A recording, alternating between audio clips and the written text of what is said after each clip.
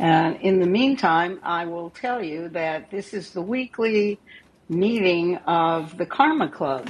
The Karma Club is a, shall we say, salon that I hold for people I consider intelligent who want to learn. You can learn about Karma Club and about me on Linktree, and you can also learn about the coin that supports the club, which is the Karma coin. This is not an investment. This is sort of a fan club thing. The coins are 23 cents. And if you buy one or two, you help us win rewards, and we give the rewards to other artists. And in the meantime, we spend an hour a week talking about weighty topics.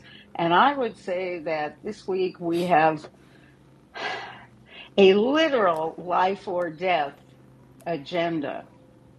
And the reason for that is what we all know.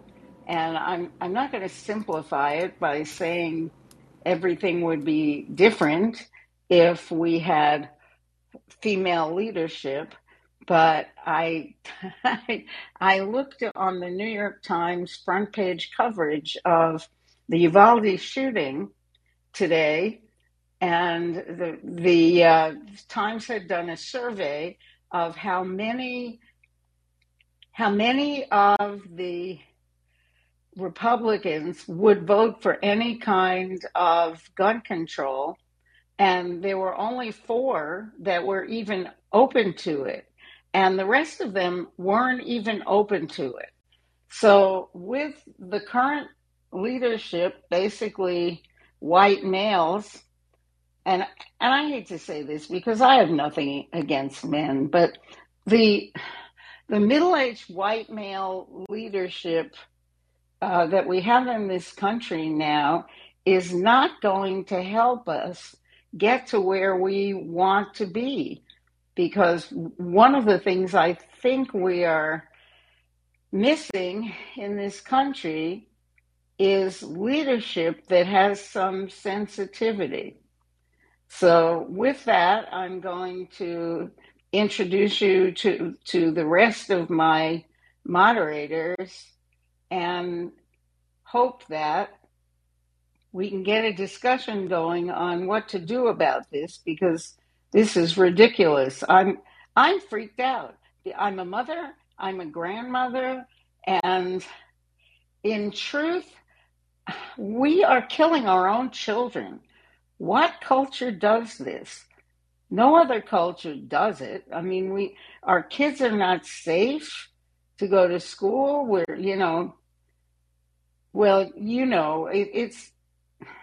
It's done, right? We've been reading about it in the newspaper. But what good does it do to read about it in the newspaper if there's nothing we can do after it happens? And so far, there really hasn't been anything we have done. So that makes me believe, among other things, that we need different leadership, and that having more women in leadership might make a difference in what we got done. Now, that doesn't mean everything should be done legislatively, but we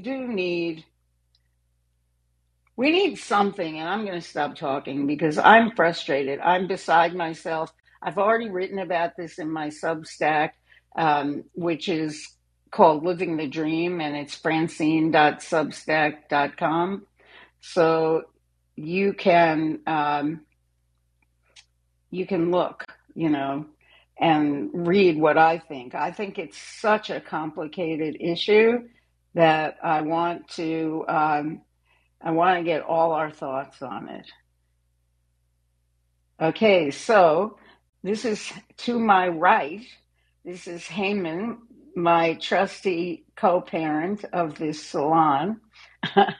He is not only a guy, but he's a doctor guy.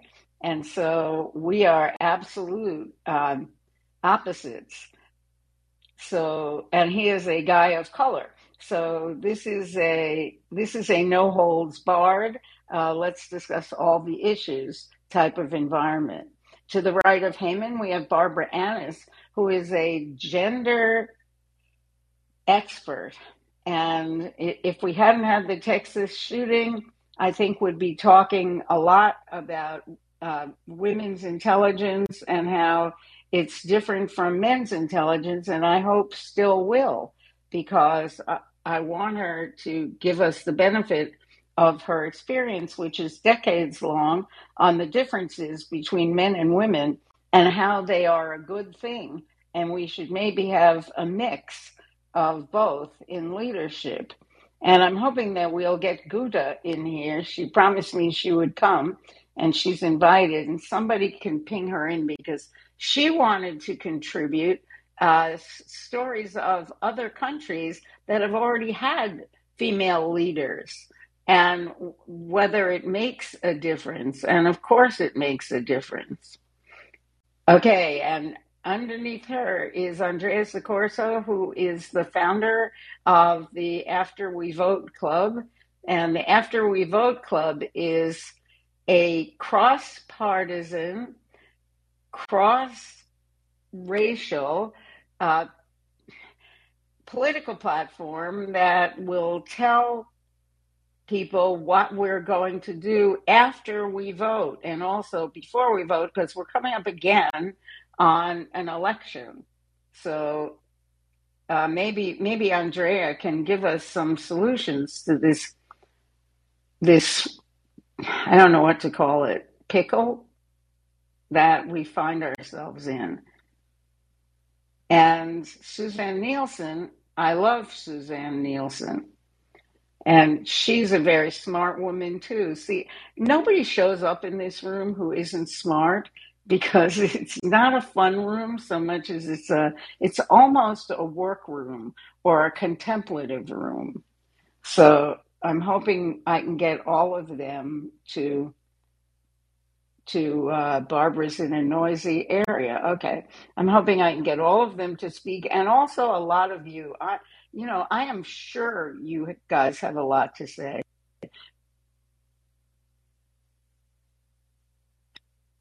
Andrea. Whoa. Okay, I'm up first.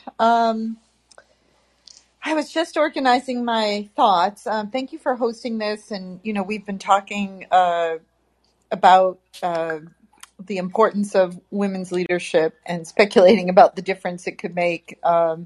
And, looking at examples of, even through COVID, there was a cohort of women prime ministers and leaders that acted very quickly to the crisis and imposed lockdowns and protocols in place to protect society in the immediate term while things were unfolding and we were learning that what was going on, from Jacinda Ardern to the former Prime Minister of Norway, Erna Solberg, and others. And then, of course, we have the example of what Jacinda Ardern did in New Zealand under her leadership after 2 consecutive attacks on Muslims. Gun massacres.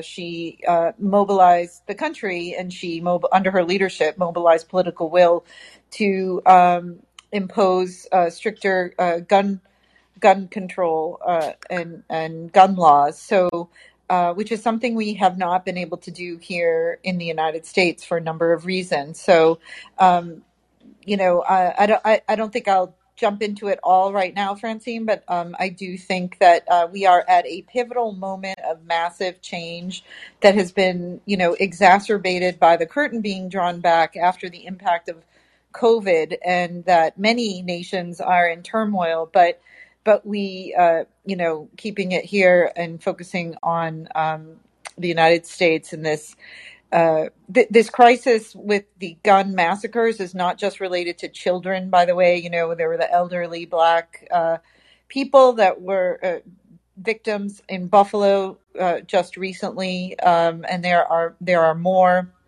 So it is, I would say it's a gun violence crisis that's just made, the epitome of the worst aspects of it is that, children are in schools where it's supposed to be a place of joy and freedom and learning and growth and happy memories and some, playground trauma, but they are not safe in schools. So this is a multifold crisis. It's a health crisis. It's a culture crisis. It's a crisis of democracy that we're facing right now because we can't get anything done in Congress without a mass mobilization of just enough, numbers to somehow pressure those holding the filibuster back, or 12 Republican senators, which is all we would need to maybe get more extensive background checks through. And I'm not sure that's going to be able to happen. So I'll pause there because I have so much to think about this, but we certainly need in all of society like a multi-stakeholder approach to this. And first, my PTR says no more thoughts and prayers. It says policy and action. But I will still send love and light and thoughts and prayers to the families of those victims in Texas and everywhere else in New York. Well, here's Gouda. I want to say that I spent the morning in a room that Norm Green was running called the Free Speech Room, and everybody was talking about, this and gun rights, and there's no way we're going to get gun control legislation through the legislature. And that is because here half the country does not want it. They know that guns are necessary for their safety. It's kind of interesting. Or they think No. It's not they think. It's not they think. They know. They live at the end of a half-hour gravel road, or they live near the border, or they live they feel that guns are necessary. And you have to honor that feeling. You can't, first of all, we have the Second Amendment. And second of all, their feeling is in a sense right, because they should have a right to have their gun. Go ahead. Possibly, but I do think that the emphasis now, or the thinking, is that we should be talking about gun safety rather than gun reform, in the recognition of that, and trying in some schools of thought right now, the thinking is that we should try more practical incremental steps towards change that start focusing on protecting and saving lives. I think, Francine, in addition to what you're saying, it's important that we be able to somehow also tackle and dismantle any mis and disinformation narratives, really can be linked back to if Trump. I don't mind, hate to say it. Do you mind if I infuse something in here? Because I think, having heard this conversation sort of for years, I'm wondering whether we should, I was looking at the stats from the Pew Research Institute. I was just curious because of the fact that we were focusing on women initially. And so I looked up the stats, and they talked about male and female gun owners. One thing we don't talk about is how come all these mass shooters are all male? Is there something that you could take away from this and then basically focus more on, right? Because I think it's men, it's younger men, and it's also in cities and not in rural areas where the greatest incidents of gun violence are in America. Well, right. And just for the record, I was Dr. Francine Commode, the room with Norm, as you saw, and I was literally those minutes late because somebody went to the stage exactly to tell us that the room was completely wrong because there were 3 women who had done mass shooting as well, right? And it's true, there were these 3 cases, but what the person didn't read about the cases is that the 3 women who were part of mass shootings, they are those that it's called in crime that the mastermind is the man and they dominate them, the women. And the women then are part of the crime with them, or the women do the crime for them, commit the crime for them. Well, it's very interesting how defensive the gun rights people feel that they have to be, because I have literally been called. First of all, let me clarify my own position for everybody in the audience who doesn't know me. I am a person who went to a shooting range once, fired a gun, and decided that it wasn't for me. I also grew up mostly in cities, but I live in Arizona. And so even though I'm kind of a peacenik and guns are not my jam, I have seen everyone around me carry guns in the 50 years that I've lived in Arizona. And I don't remember very many mass shootings in Arizona. And there's got to be a reason, you can't just condemn the guns, because trust me, everybody in this state has a gun. And our schools seem to be, now this could change tomorrow, but our schools so far seem to be safe. Now, I don't know if that's because we've had 2 or 3 women governors. I'm not sure. And which state has the highest number of mass shooters? I just put up the stats for everyone who's interested. Which do you think? Texas? Is it Texas? No.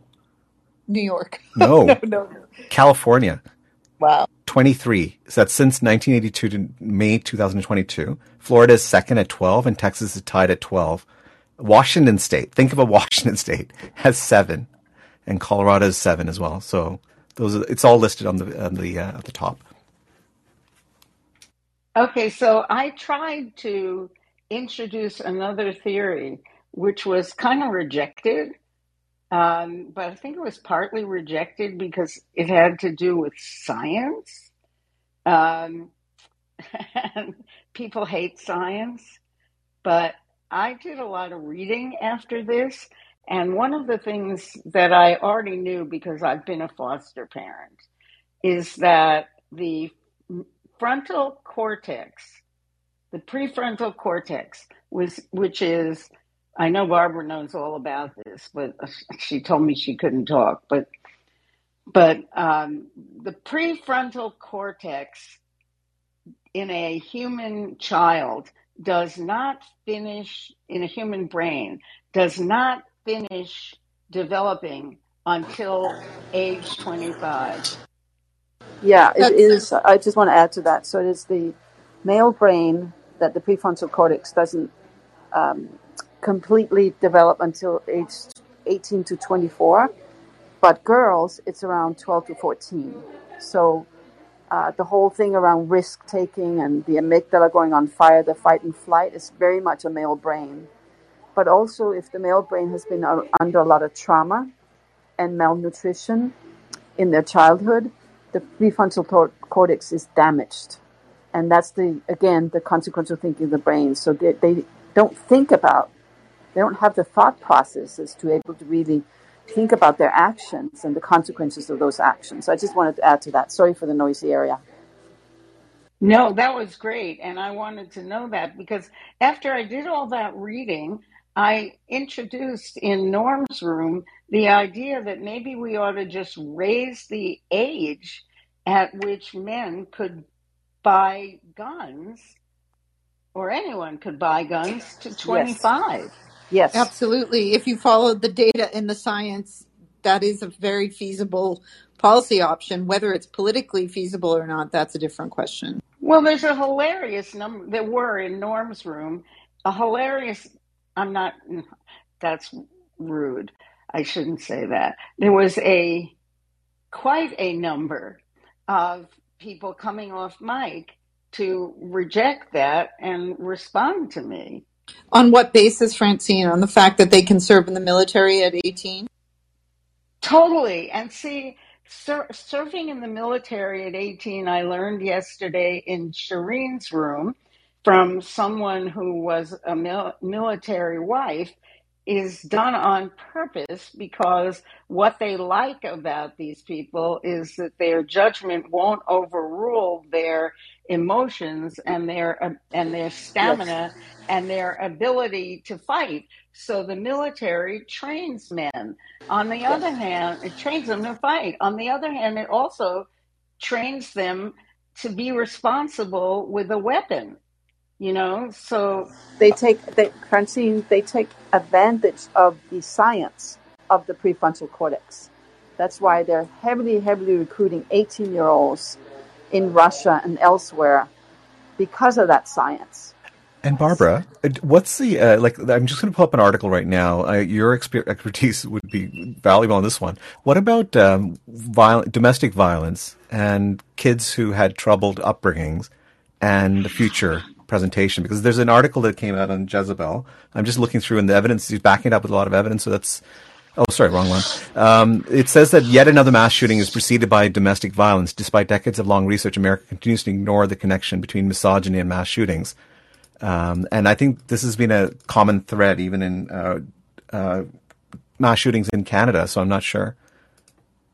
So Dr. Rachel Gurr, actually married to Dr. Reuben Gurr out of the University of Pennsylvania, has actually studied male brains in jail, and they have found that they are damaged because of the trauma they've had in their lives.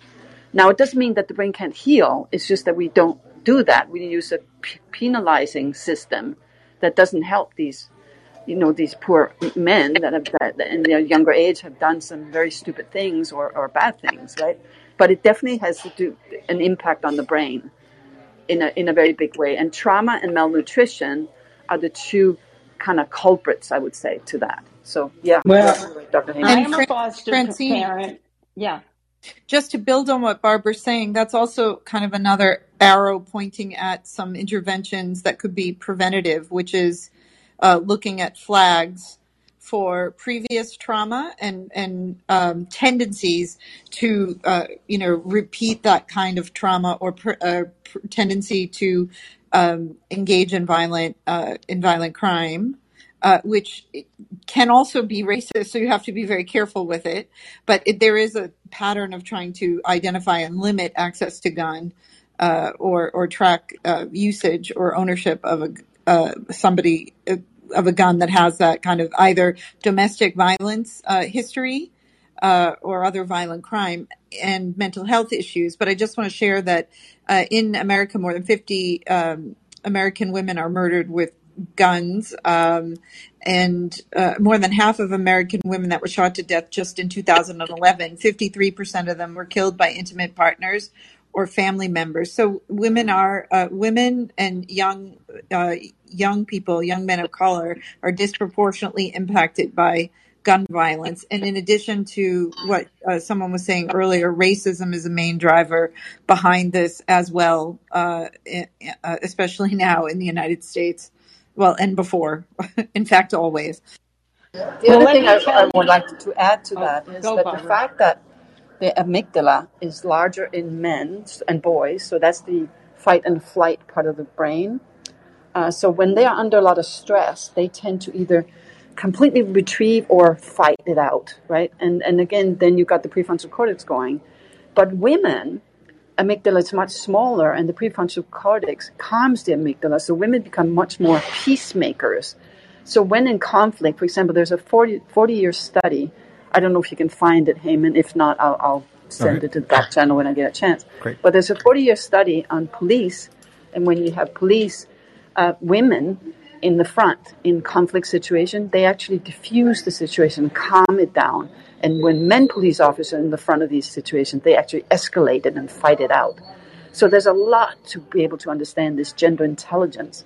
So we make decisions based on not only healthy brains, but also develop in a way and put women at the front of some of these things, which will actually reduce conflictual situations. So I just wanted to add that piece as well. Thank you. Well, that's where I want to get to eventually, but I want to tell you my own story first, because I was a foster parent, and yesterday was my foster son's 40th birthday, and he is in prison, and he is in prison because he had adverse childhood experiences before I got him. I got him when he was 10. And the first time he went to prison was because he was selling drugs. And I said to him, and he's not a criminal, he is a gentle soul.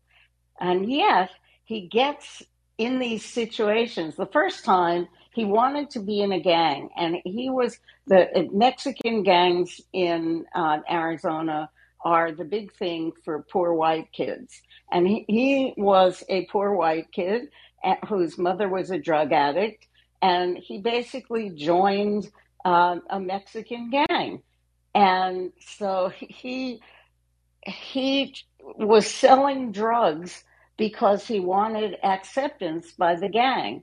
And because he was my foster child, and I had a fiduciary responsibility to the state, I narked on him, and that got him sentenced to prison.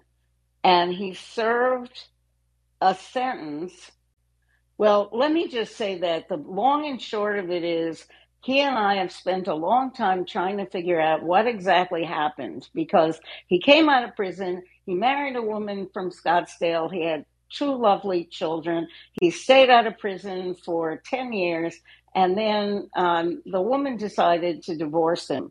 And as soon as she divorced him, he started hanging out with some stripper, and then started selling. This time I think it was cocaine. I don't know what it was, but at any rate, he is now in prison again. And this time he's old enough that I can really talk to him. The first time I just cried. I was like, I can't understand it, Jerry. I love you so much. You know, I treat you like my own child. I've tried to give you everything.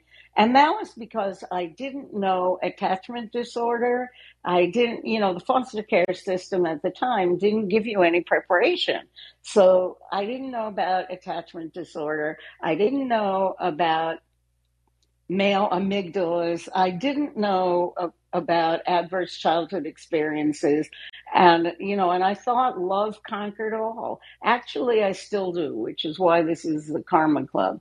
But it sure didn't work when I was bringing up those kids because of their adverse childhood experiences. And I realized now, as I watch what is going on in everybody's life, I realized that Jerry was abandoned by his birth mother, who didn't meet his needs when he was a baby and didn't even feed him, and spent all the money for food on drugs, and then was abandoned again by me when I narked on him, to the foster care system, and then was abandoned again by his wife when she decided to divorce him.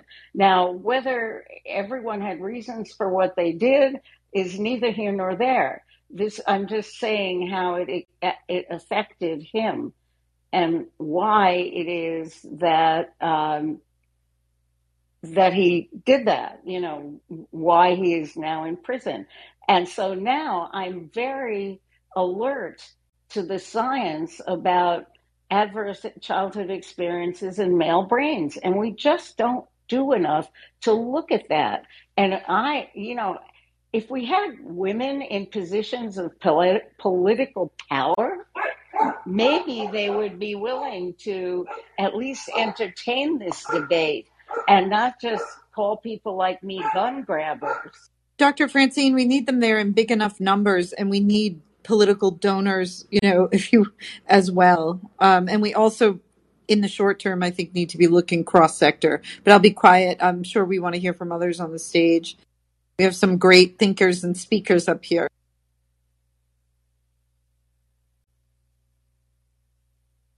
I think she's probably dealing with her dogs. Heyman, did you want to drive us to the next person? Oh, yeah. Sorry, Suzanne can't. I was dealing with my dog. Rick, Samia, and Victoria, you had your mics open. Did you want to chime in?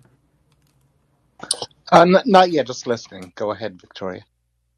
Yeah. So shout out to Barbara. Thank you so much for the invitation to the room. This has been a really interesting conversation. So I do a lot of work around women development and putting them positions where they can be seen, where they can roar, where they can really own the skin that they're in and use their voice, whether that's from an advocacy standpoint or an opportunity for them to secure more money, whatever it is. And I feel like that the reason why there aren't enough women who are positioning themselves to lead in this capacity, whether that's being voted in, whether that's being supported in, whatever it is because, and some might come for me for this, but is because other women are not positioning them to do so. And I find that there are a lot of barriers that we're creating for each other that is circumventing the opportunity for us to actually take the lead on issues like this and for us to flip the script. And I would be curious to hear what other folks think about this. But as I continue to observe, do the research, watch what's happening, it's definitely not the numbers. Like, we've got the numbers to actually make a shift happen. I don't know if it's a lack of organization or what, but what I've seen in my own experience and in my own career development and in my own business development, yes, there have been women who have positioned me for success, but there have been far more men who have done that for me. And so curious to hear what folks think about this and would love if we could have a discussion about it. I love that. I think, and thank you for this room, Dr. Francine. It's good to be in your room again. I feel like we haven't spoken in a long time. I know. I don't run into you as much anymore. Good to see you. Yes, good to be here. But I think when it comes to women leadership, it's kind of a double-edged sword, because I think and I always say that like women uphold patriarchy in so many ways. And with that, when it comes to leadership in the spaces that I evolve in media, in fashion, and beauty, I'm sure you guys have seen a plethora of articles sort of like aggressively taking down the girl boss, right? And I know that this is a very specific stereotype, but at the end of the day, it's a woman leader. And I think when we talk about women in leadership and the brand of a woman leader, as a people, I don't think we've done a good job at emphasizing the positives, because women are always more scrutinized. And literally, it's like fine comb. Like if we go to Hillary's presidency, if we go to Judge Ketanji Jackson, like I think there's always been this sort of double standard and the expectation of what a woman leader should be like, and she should be liked, and she should be nice, and all these things. The list goes on. So I think, my question to the room really is like, what can we do to change the brand of what a woman leader is? Because a woman is a leader. I think gender, we just unpacked that there are really a lot of differences in gender, and that women are equipped differently to lead. But I think in the same way that we say that, on the flip side, women are also attacked and are put in situations where they would then be afraid to lead because they also do not want the scrutiny that is going to be thrown at them. So that's just sort of like an open-ended question, and something that I've been thinking about, because we know that there would be a difference if there were more women in leadership in so many spaces. But on the flip side, we kind of are mean to them. And we do it to each other, right? And that's my point. Like, if you think about women who are culture shifters, who have stood out, who were brave enough to disrupt the space, it is majority of women that come for them, right? And so to your point about, kind of curating a brand of what a female leader is and should be, I actually think that's doing us a disservice, because there is no specific profile, right? Because we are so diverse and different. As long as we have the intellect, the gravitas, the ideation to actually, and the influence, right, to shift mindsets and behaviors, to me, that's the prerequisite. And that's it. You don't have to look a certain way. You don't have to dress a certain way. You don't have to wear your makeup a certain way. You can't be too provocative. You can't be too beautiful. Like all of these things that we place on women, but women do it to each other the worst. And so when we think about why there aren't enough women leaders, and to your point to me about women not even wanting to be in those roles because of the scrutiny that comes with it, how are we holding ourselves accountable to the narrative that we are forcing on our peers, our families, about other women in our immediate circles? Like, I think that's where it starts, and that's the gap. This is a Barbara Thanks, Victoria. question. I mean, research shows that women not supporting women is shifting, which is fantastic. And I think a lot of it has to do with women that are more self-actualized, that actually look at the bigger we. But what I really want to focus on is really the key, which I think is needed more than ever, is authentic female leadership, right? Because authentic women leaders are the peacemakers. They are the collaborators. They look for the win-win. They diffuse toxic situations, right? Like we talked about with the police force. I don't know, Heyman, if you shared that article that you found when I talked about the 40-year study about having more women at the front, in the front line in police. Shared again. Okay, beautiful. That it actually makes a huge difference. And Guda, I think you shared something at the back channel as well about Ireland and police. Do you want to add to that as well? I wrote to you. Yes, here in Ireland, actually, they do have the police is always, they call the Gardas. They are always in two. They never are in three. It's always a man and a woman, and it's exactly for those reasons. Yep. If there is an issue with another woman, with a child, and depending on the call, they already come. Sometimes only women. In Brazil also. In Brazil, there is a police station that is only for women and children. Yeah. There's no men. It's really important because we see LAPD did a pilot study when they learned about gender intelligence. They said, well, let's experiment and let's go in, to the tough areas in Los Angeles and put women in the front line of these family conflict situations, or some crazy guy with a gun, or what is going on. And it actually impacted. They were able to diffuse very, very, very highly conflictual situations. And we see it even women in in the military. They call themselves peacekeepers. In Canada, we've seen this research as well around being able to diffuse some of these warlike situations. President Sharif Johnson in Liberia, Liberia attributes the women's movement, peace movement, having ended that war, the racial war that was going on there. So I really think that we need to create an awakening of the female advantage. So there is a couple of books I want to recommend. One is by Helen Fisher. It's called The First Sex. I've written 5 books, but they're more in the business areas. And she's talking about women's natural talent that can change the world. She's an anthropologist. That's one book. And I don't know if you can post that, Hyman. That would be great. And also The Female Advantage by Sally Helgesen, and The Female Brain by Luann Brinstein. We need to learn about these incredible hardwired differences. We'll put it there. Beautiful. Yeah. Thanks, Francine. I'm done for now. Christine, I've been watching you. First of all, happy Clubhouse birthday. And second, I've been watching you come on and off mic. So, are you there? Christine?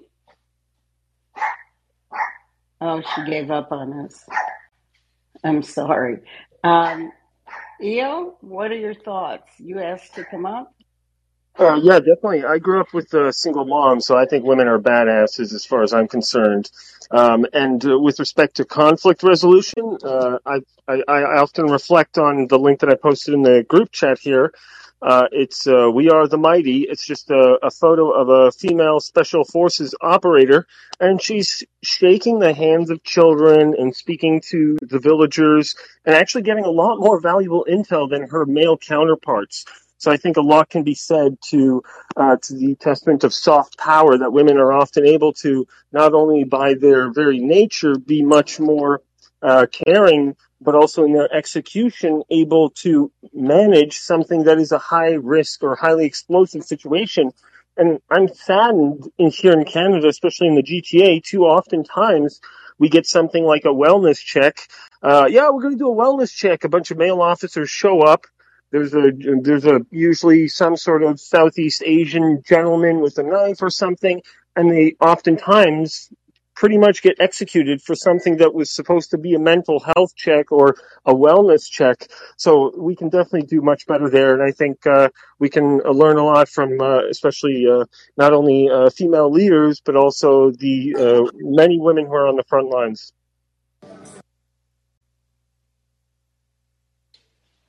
That's all. Thank you. Okay, I'm giving Christine. Are you still with me? No. I'm yes. here. Yeah, I'm just listening, and I feel that being raised in a violent community in America, I know coming from deep places of poverty that there's empathy that a woman can have, that a woman can feel through. That creates this violence to even begin with, because violence is just really stemmed from poverty in my eyes, not having the resources and the food and the things that they need to feel that they can live a good, abundant, loving life, right? But as I get older and as I raise my kids, I do notice that women, when we have the ability to slow everything down, to kind of collapse that whole scary place of not having enough, not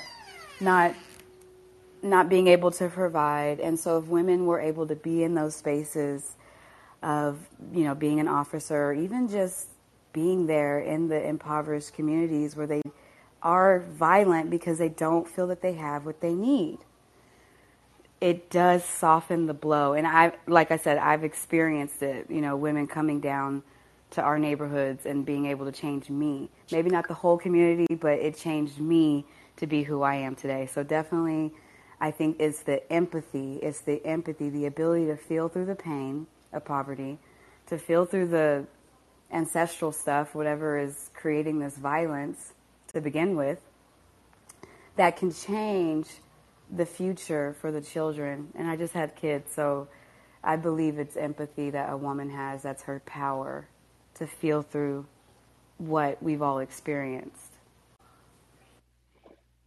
Christine, that is the truth.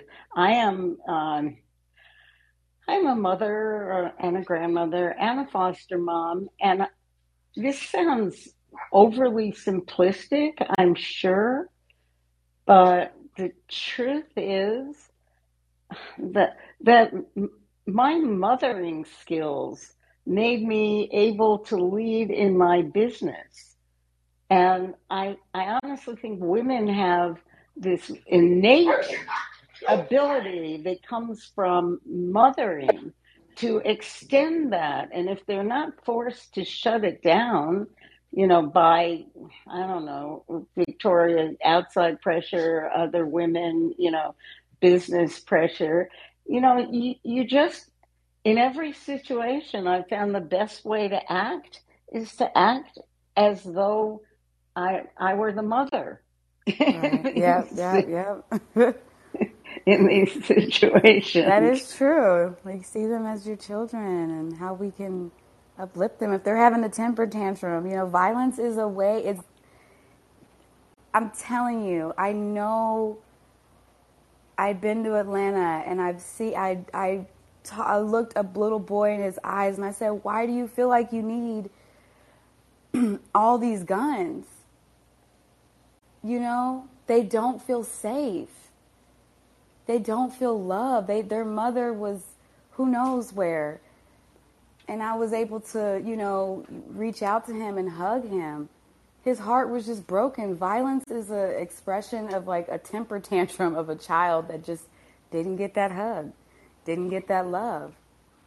Boy, Christine, that is so Yeah, unbelievably true. it You know, is. and I don't think that our culture, I can't even imagine introducing that perspective into some of the rooms that I'm in on Clubhouse. But man, I wish we could. Suzanne, I see that you're ready to talk. I am. So I have so much to add, but so rather than me just go off on a blah, blah, blah for a long time, give me a question that you want me to answer because, God, this topic is so hot to me right now. And honestly, I'm just absolutely devastated by what happened at that elementary school. I mean, I'm devastated. So give me something that will only last me a couple minutes to answer. There's nothing because it's so complicated. What can we do? That would be my question. What can we do? So I too was in Norm's room for a little while when I was getting cover and when I was in the air. So it was spotty on and off. But so what can we do? That's the $10 bazillion question. A lot of it comes from at home.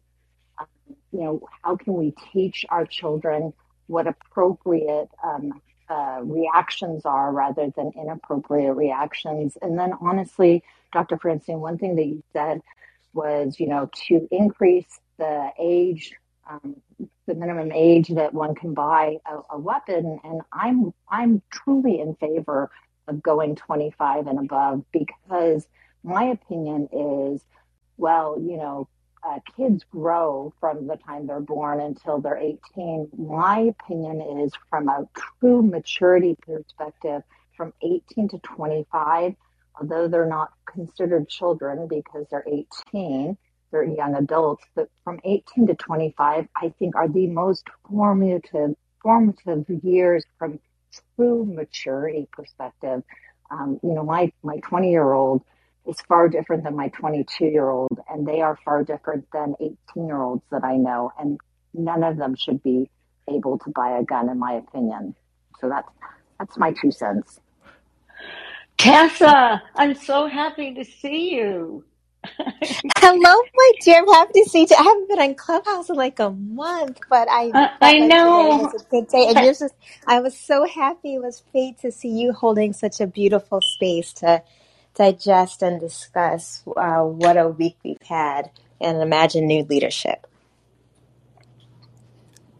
Well, tell me what you would imagine, because you've been so close to a number of these political situations in your advisory role. Yeah, so I guess I'm sorry, I'm just hopping in. So I'm sure there were profound things that have been said. But the 2 things that I would say is, one, it's always, we know the statistics and how much of an outlier the United States is from other countries in terms of our rates of school shootings, mass shootings, gun possession, right? The United States has more guns than people, the only nation on earth where that stat is true. But what I would say is a lot of times people think like, oh, this can't happen or this won't be. The first thing I would say is that it has happened and we have been through something similar to this before. So I'm just going to I'll do 30 seconds of a little bit of history to give people kind of an outline of what I've been thinking about and talking about a lot. And then kind of focused more around what we can do in terms of women being part of the process. So, as folks might know, and I'm Tessa, sure... why don't you say who you are, and Oh, I'm sorry. I'm Tessa. I totally forget. Yes. This is Tessa speaking. Thank you so much for having me. So I work as a senior advisor at the Harvard Kennedy School of Government, where I teach on social justice policy. And I also have an appointment in the Leadership Council with the Biden-Harris administration. But most excitingly, I've gotten to be a friend of Francine's for the past year on this app. So the first thing I will say is, so the assault weapon that was used in this school shooting and in Buffalo and in Sandy Hook and Columbine and so many of the AR-15, right? So from 1994 to 2004, so 10 years, pretty recently, there was a federal assault weapons ban that was established on the same day that it was passed by the House and the Senate in 1994. It was signed into law by President Clinton. So I think sometimes we're thinking, oh, we can't do anything, or things can't change, can happen quickly. And I always say it's not a lack of power, it's a lack of care. There is the authority by Congress and by our executive branch to sign an order like this into law within hours' notice. But we know that we have some standstill from certain people. So I just always want to preface that. This is not something that happened in the 1600s. This happened recently with presidents and Congress folks who are still alive. That ban was dissolved in 2004 under the Bush administration. And it is, the reason why I mention that is because it's specifically so it's the combination of that and then the law that was put into place by Governor Abbott of Texas, which is called constitutional carry, which allows for anyone at the age of 18. It removes the necessity for a background check, removes the necessity for a permit or a license to buy a gun. As we know, the young man bought a gun on his 18th birthday, completely legal. He wasn't doing anything illegal in terms of the purchase. So first, there was the idea that they're available federally, but then Texas also removed laws in terms of understanding who can purchase them. So sometimes we think about this like it's not political, it's just emotional. Take politics out of it, but it's directly political.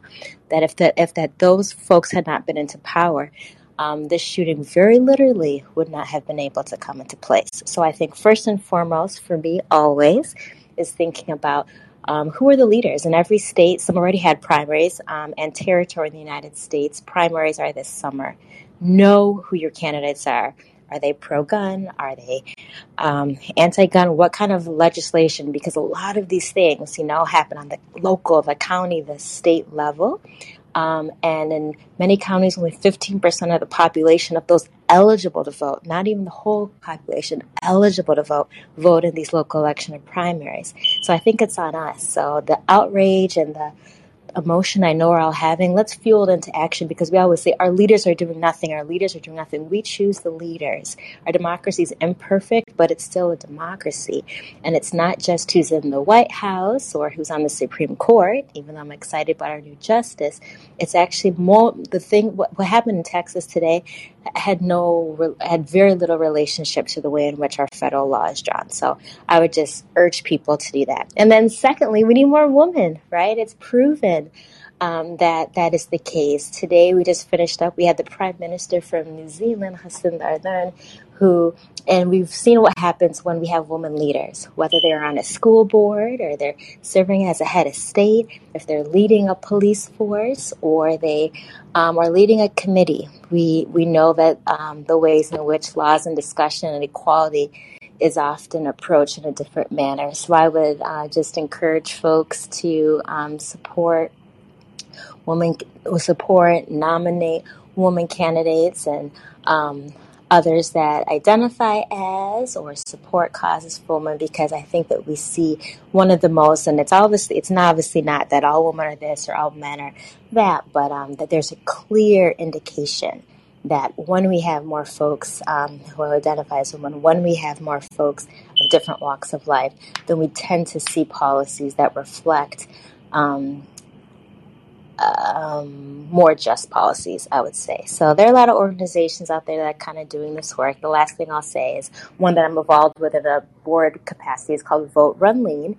It equips and empowers and supports women who are running for office, whether they're running for judge or they're running for governor. So there are a lot of organizations and tons of them out there. I know you guys have probably talked about others and other initiatives, but I think it's really powerful now to think about how can we fuel this feeling into action and make sure that our kids and grandkids don't have to fight the same fight that our mothers and grandmothers did. And let's not let these just be clubhouse rooms and posts and rants and dinner conversations, but what are we going to do tomorrow in our own, whatever sphere that is, from the brunch room to the boardroom to the bedroom, wherever those conversations can be had with women and with others, to make sure we say, okay, so what's our plan? What's our community doing?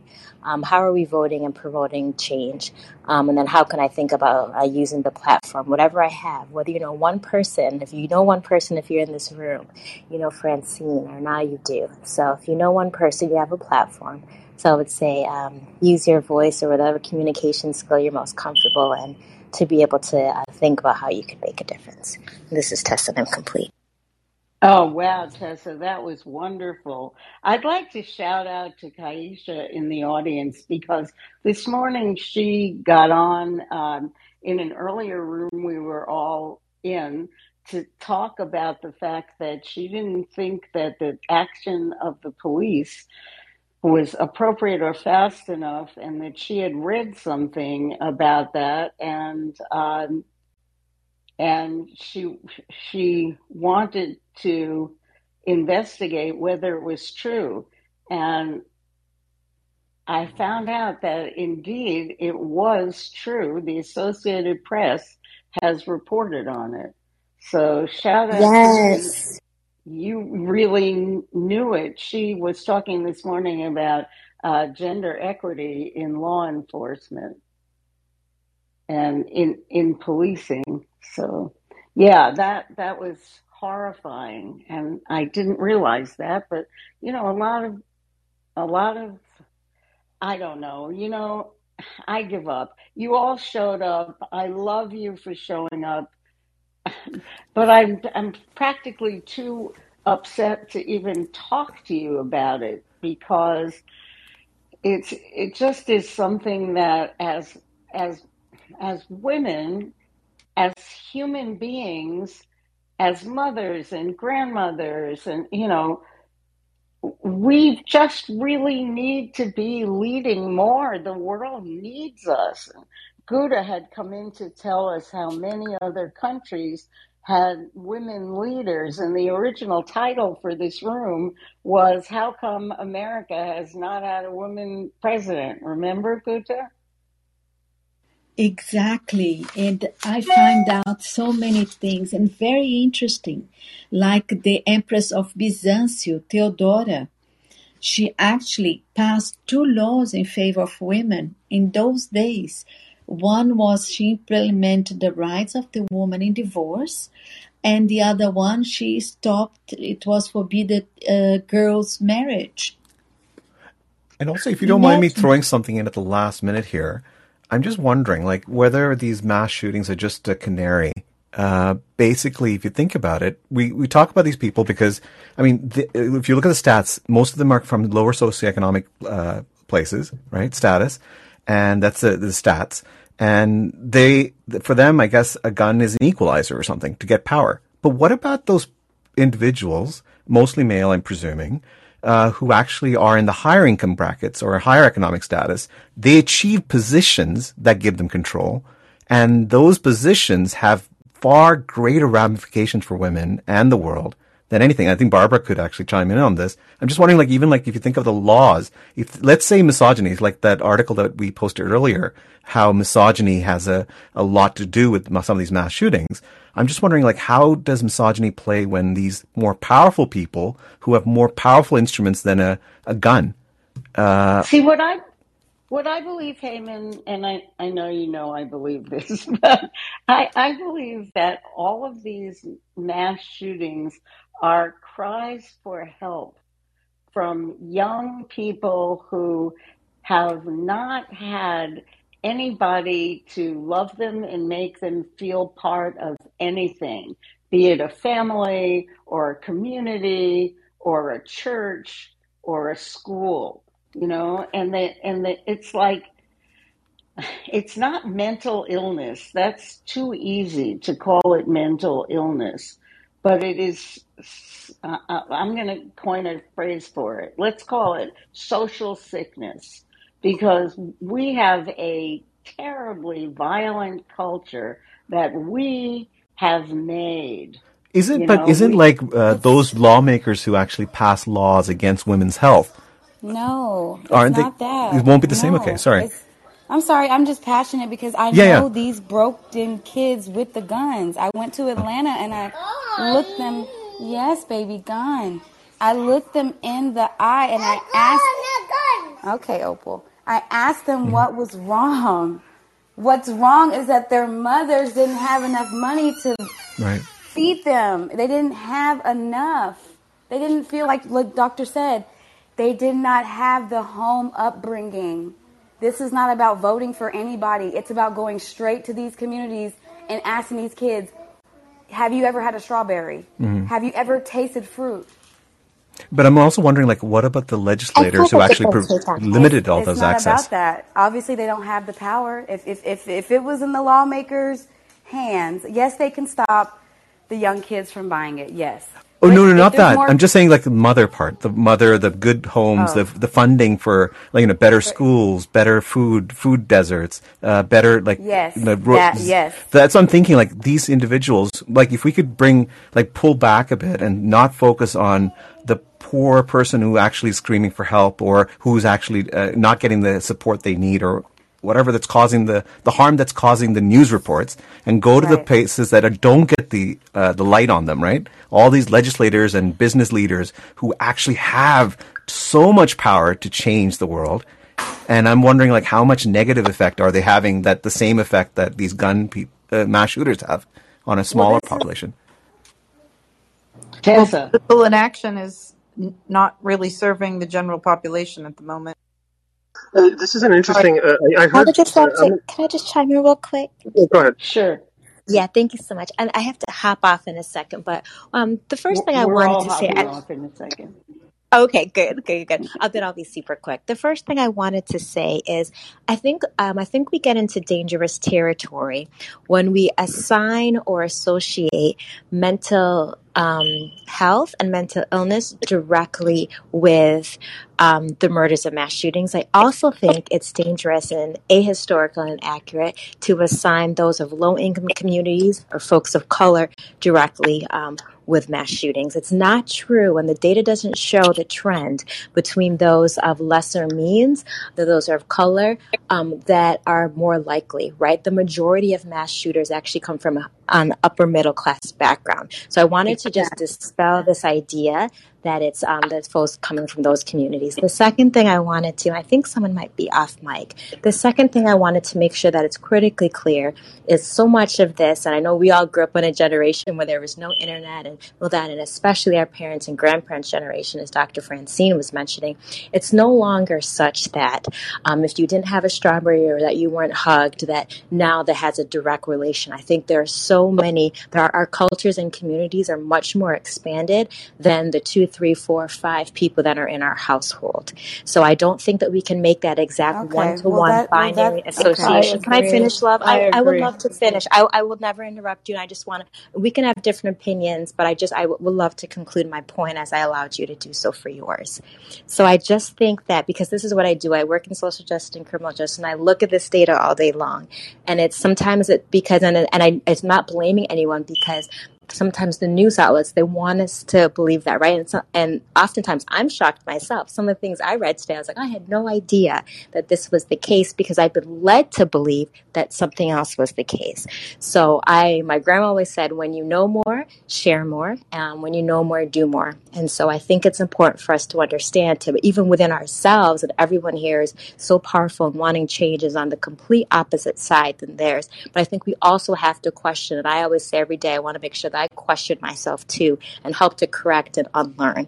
So I just wanted to point out those things that there actually isn't that association that we might think there is there, and that a lot of this it does not have that relationship. And I think once we do that, we can understand that so much of this is a political thing and it is about access. We look internationally around those that have access to weapons of mass destruction. We look internationally around what has happened. We look just here, what I was saying before, how when we had the 10-year ban from 94 to 04, what I didn't mention is that in that when the ban was established under President Clinton and Senate and House, mass shootings decreased by 43%. When it was lifted, they increased by 239%. So even if people want to make the argument that it's this, that, and the other thing, we have real data from real shootings and real legislation that goes to show pocket by pocket, county by county, road by road,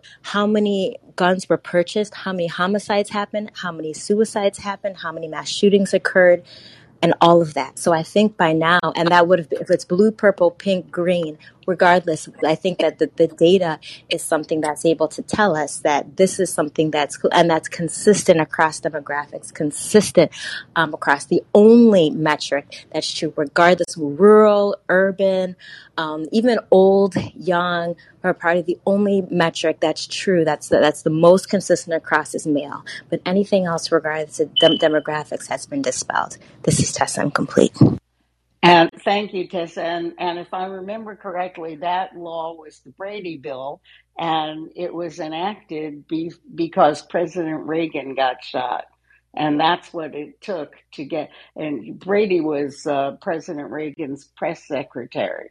So when that happened, suddenly there was an assault weapons ban. I'd like to welcome New Laugh to Clubhouse and to the stage, and to say hello and ask him what he'd like to contribute before we wind the room down. Hi, New Laugh. Tell us about yourself. Okay, you're new to Clubhouse. You have to unmute by pressing the little microphone button on the lower right.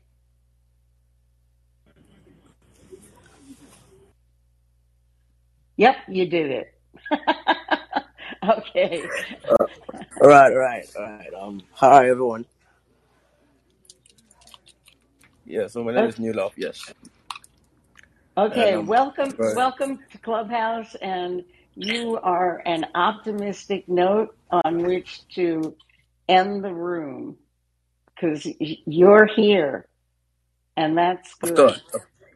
Of course, yeah. So I actually wanted to join and get to know more about the discussion and what it really entails. Yeah, so I'm basically from Ghana, and I'm actually in college. Yeah, so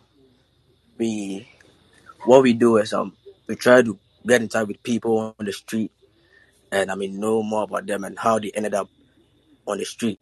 Yeah, so basically that's what I'm actually into. Yeah, so I'm actually also aspiring to become a renowned journalist across the globe. Yeah, so I just see it to be a privilege to join the discussion and get to know more, meet people, and discuss. So that's basically what I came here for. Well, you're welcome in here anytime.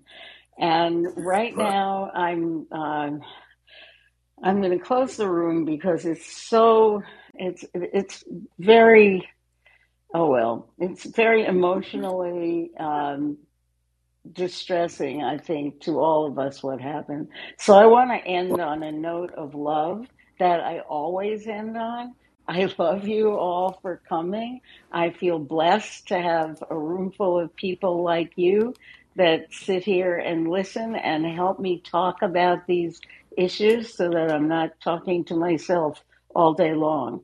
Wow. And I will see you next week. Take care, all. Thank you, Francine. This was great. It's just still an ongoing conversation. So hopefully nobody felt that their answer was wrong. I think we are still looking for the answers. So take care, all. Yeah, these diseases of despair are very difficult to deal with, and I really appreciate the nuance that we dived into. Take care, everybody.